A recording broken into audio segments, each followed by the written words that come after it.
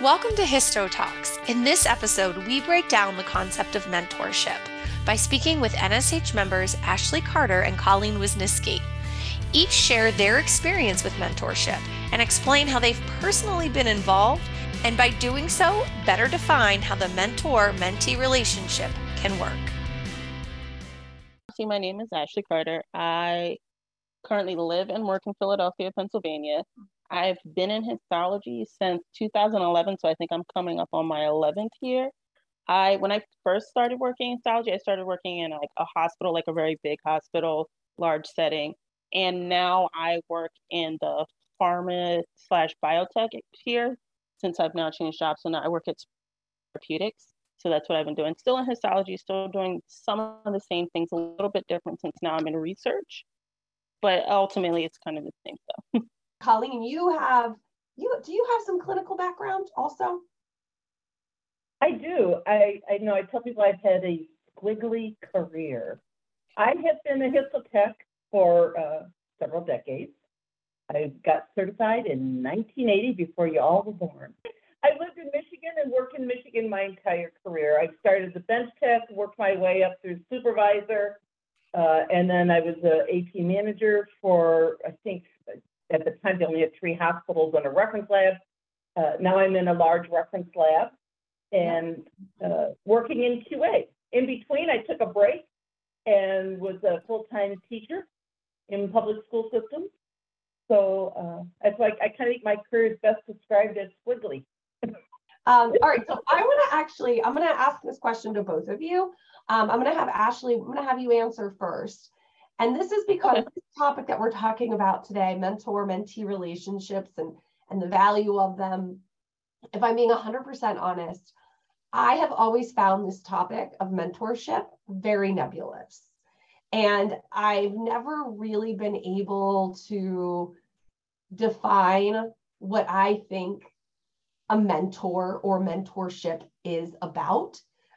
So how would you, encapsulate that, Ashley? How would you define that?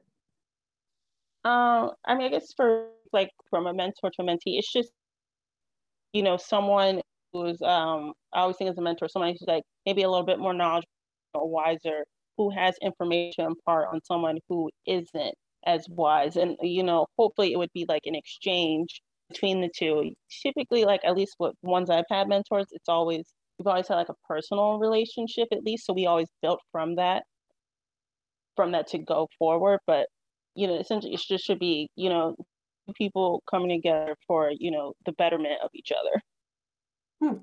What about you, Colleen?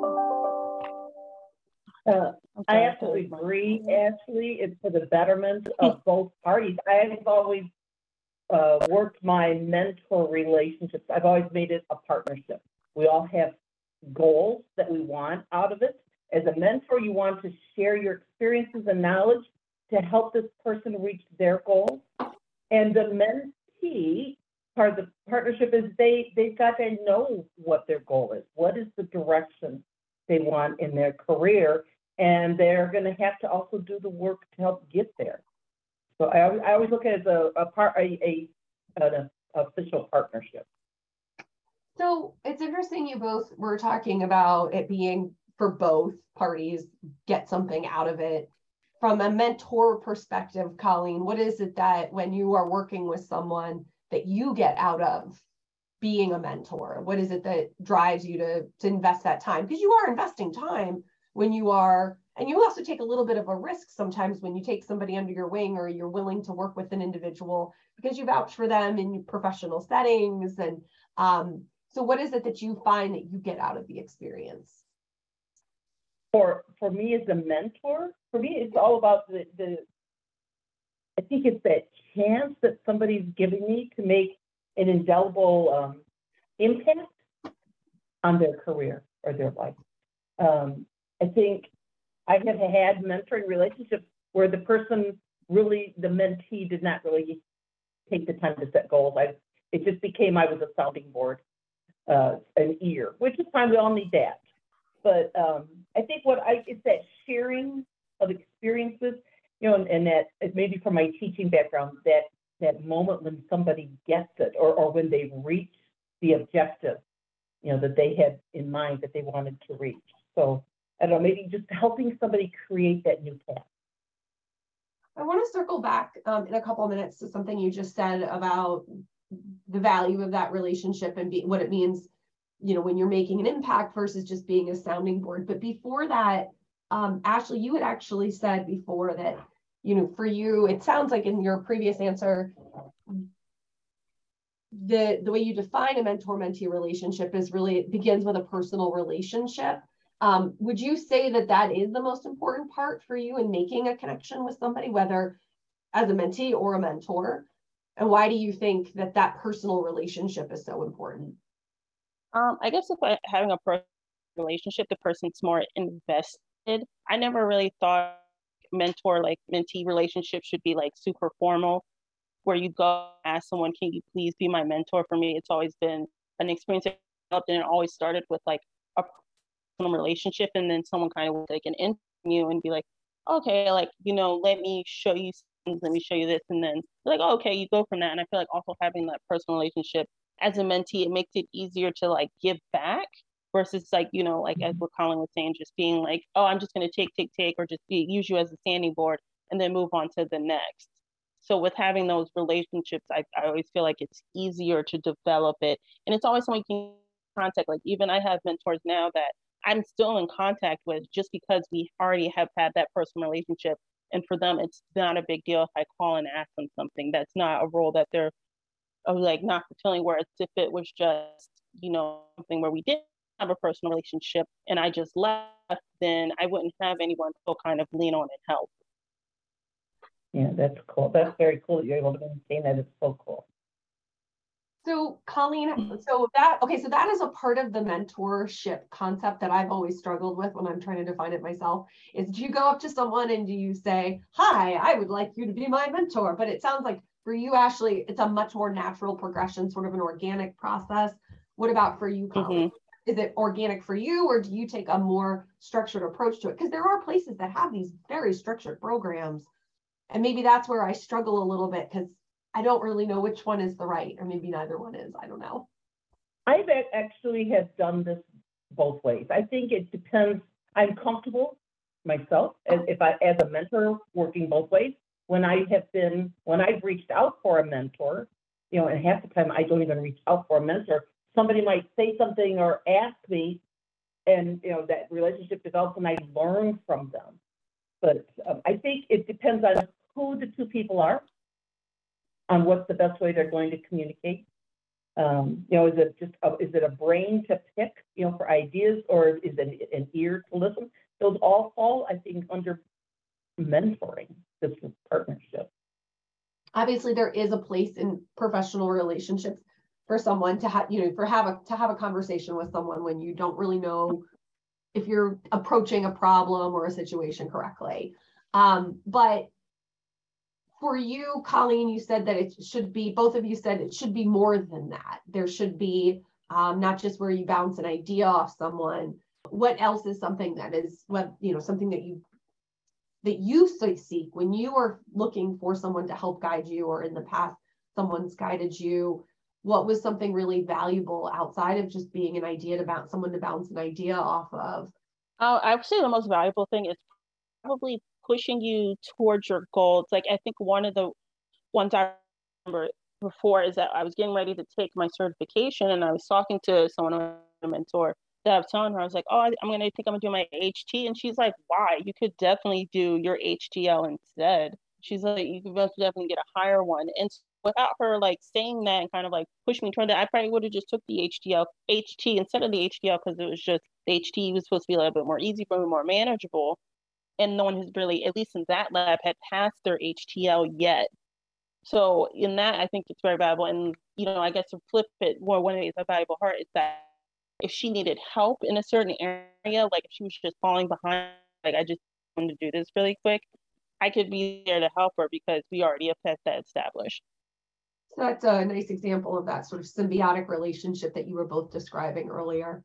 Well, when I officially went looking for a mentor, sometimes you just come across somebody and you don't even realize they're becoming your mentor.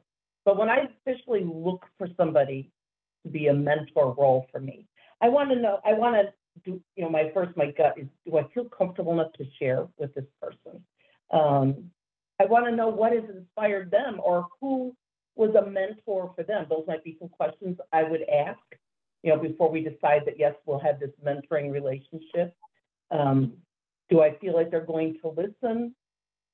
I think if you're developing a partnership between being mentor and a mentee, I think you have to be comfortable to ask questions, listen to the answers, listen to the other person's experiences, and then just learn to hear your own voice as well as the voice of others. That's a really great point. And I think, when you go to communications classes or you read papers about better communication, it's about listening as well, not just expressing yourself, but being able to listen. And I think it's one thing to say what, to be the person doing the talking and doing, looking for that soundboard, but then to be somebody. And I think this also circles really nicely to Ashley, to the example you gave. When somebody says something to you, and a mentor says something to you, are you going to listen, right? Yeah, the HT has fewer questions on the exam. It doesn't include the IEP section. So yeah, it certainly could have been an easier test for you to take in theory, but to have that person say it to you and then to listen to what she shared with you and listen to her advice. I think that's a really salient point, Colleen. I feel like I'm trying to teach that to my 10-year-old every day. He never listens. But being honest, we're still working on that one. All right, so I want to ask both of you this question. What is, and you can't use the HTL, you have to come up with a new one, Ashley. What is the best piece of professional advice? I want to know, what is the best piece of professional advice you've ever given or you've received, or both? So why don't we start with you, Colleen? What is the best piece of professional advice given, received, or both, if you're willing to share both? Let's see. I think I have been so fortunate. I've had some amazing people pop in and out of my life. Things like just put there right when I needed them. Or I have also gone out searching if I'm not finding what I need. But I think the first thing that popped into my mind was do not be afraid to lose sight of the shore. You're not going to get out there and discover a new piece of land without losing sight of what was behind you. So you have to don't be afraid to leave what you know to learn something new. That's what that means to me.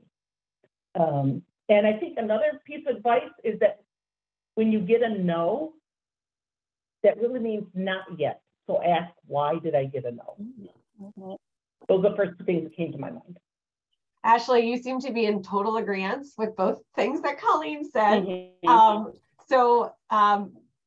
You were like, don't, it just means not right now. So what's your best piece of advice, given, received, or both? Given, it's probably just to know when you were wrong in a situation and just apologizing first. I think when it comes to just working with your coworkers, your supervisors, it's a long way with certain people. If you can just admit, you know what, I was wrong for that, and to do it quickly instead of just, even if you feel like you were quote unquote fired in what you did, it's still a workplace and you still have to maintain some type of decorum. So just when to admit to that goes a long way, especially with developing relationships, because you never want to burn a bridge. I've seen what happens when people have burned a bridge, and it's like, well, now you're limited to where you can work, what positions you can now gain, because, you've already left a bad taste in someone's mouth, versus someone else who didn't do that. Now they're open to a whole bunch of normal opportunities.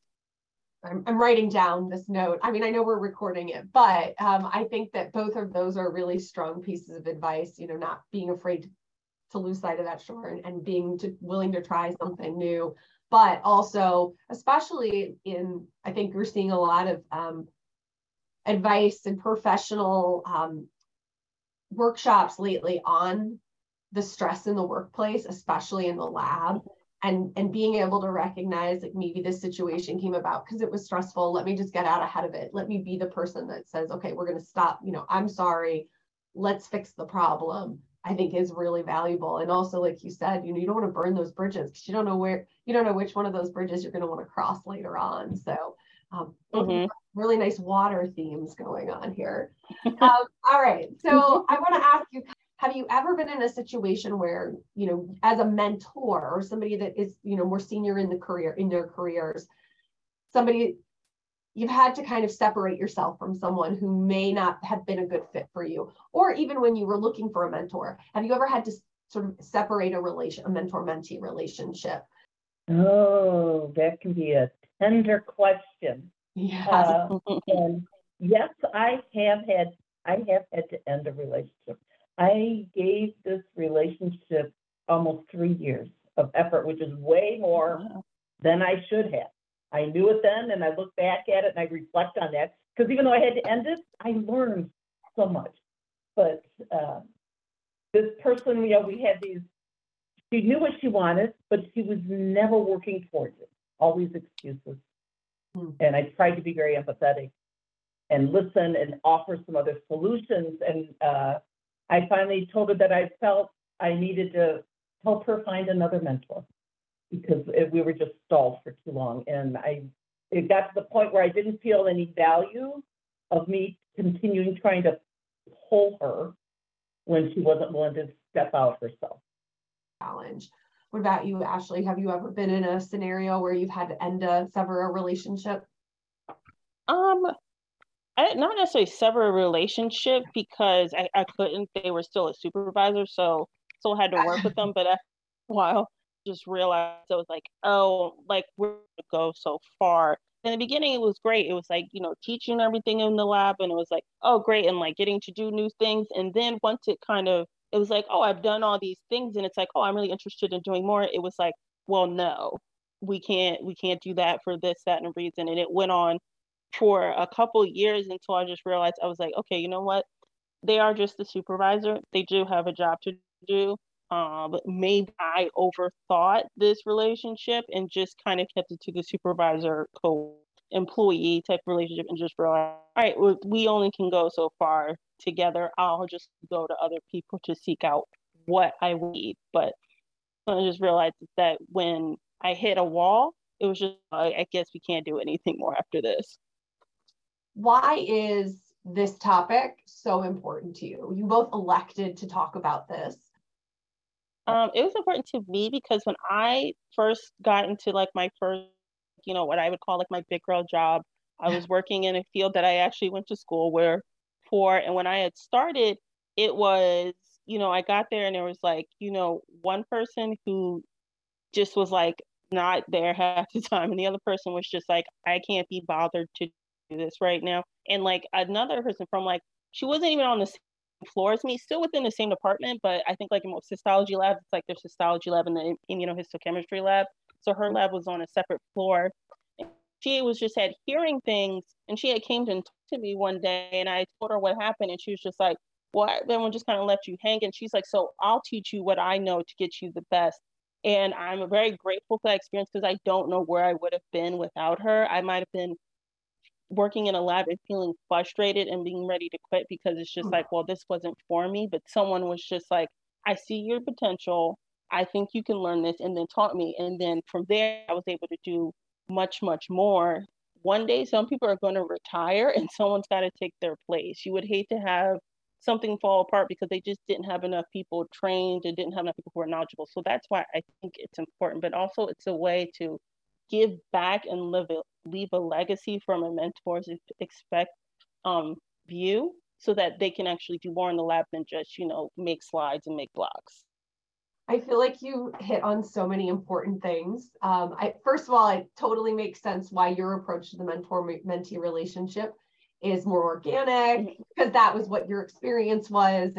And I think that that's I really like that you can view it that way, because it makes it more attainable. I think for someone who's less likely to say, oh, I'm going to sign up to be a mentor, you can be a mentor simply by imparting your knowledge and taking the time to invest in someone so that they learn how to do something really well. I also think, we're all talking about workforce shortages all the time. And exactly what you said, you could have left, you would have been like, I'm done, what am I doing here? but because this person took that time, that value goes beyond just the relationship you two had. It actually helps strengthen their professions. All right, Colleen, so why is this so important to you? It's such a simple but loaded question. I think it's important to me because I have so many experiences that I'm willing to share, pros and cons. And I think if you can identify hope in somebody and maybe just help that person see what they can do. My very first job, I was out of college, hired into a hospital laboratory. All the techs were the age of my mother and grandmother. And I was hearing snide remarks because I was the first college-educated histotech they'd ever had. And they thought I was going to come in and just tell them to change everything. And I'm like, no, I'm the bench tech. But a pathologist came up to me and told me they wanted to start ICU. So this is back in 1980. He hands me these Dacko kits. I had no idea what he was talking about. And I had, admitting that I don't know what you're talking about, but he just saw some spark in me, and my career just went running off after that first encounter with him and his encouragement. And I just wanted to keep spreading that spark, find something, find hope in that glimmer that somebody's got, and help them develop it. So to me, I don't know, like maybe it falls back again on the teaching, but sharing and listening and encouraging. Before we wrap up in our chat today, is there anything else either one of you want to share? Oh goodness, I could go on and on. So I'm not the person to end this with. I will say that as a mentor, I think one of the most heartwarming experiences I've had was actually just a couple of years ago. I was a supervisor in a lab, trying to get them all on the same page, so I had to throw in some coaching skills as well as some leading and mentoring with all these people on various shifts. And one tech in particular was very against changes. But after he moved on to, I think he's had 2 other positions since then, he called me out of the blue a few weeks ago to thank me. Now that he's been out with other labs and other personnel, he realizes that he learned so much by me pulling his hand along to learn some new skills and new ways of doing things. But so that was very heartwarming, and just to hear that you've made an impact. That's such a great story, and that's going to keep you fueled for a long time.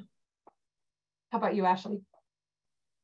I guess I would say for anyone who's looking for mentorship, I think it's important to identify somebody who does have that spirit, who doesn't cheat, because sometimes someone could just be showing you something just because they have to. There's very few people are just like who want to do it and want to do it well, because I think there are some people who want to be a mentor and they don't necessarily want to do it for the right reasons.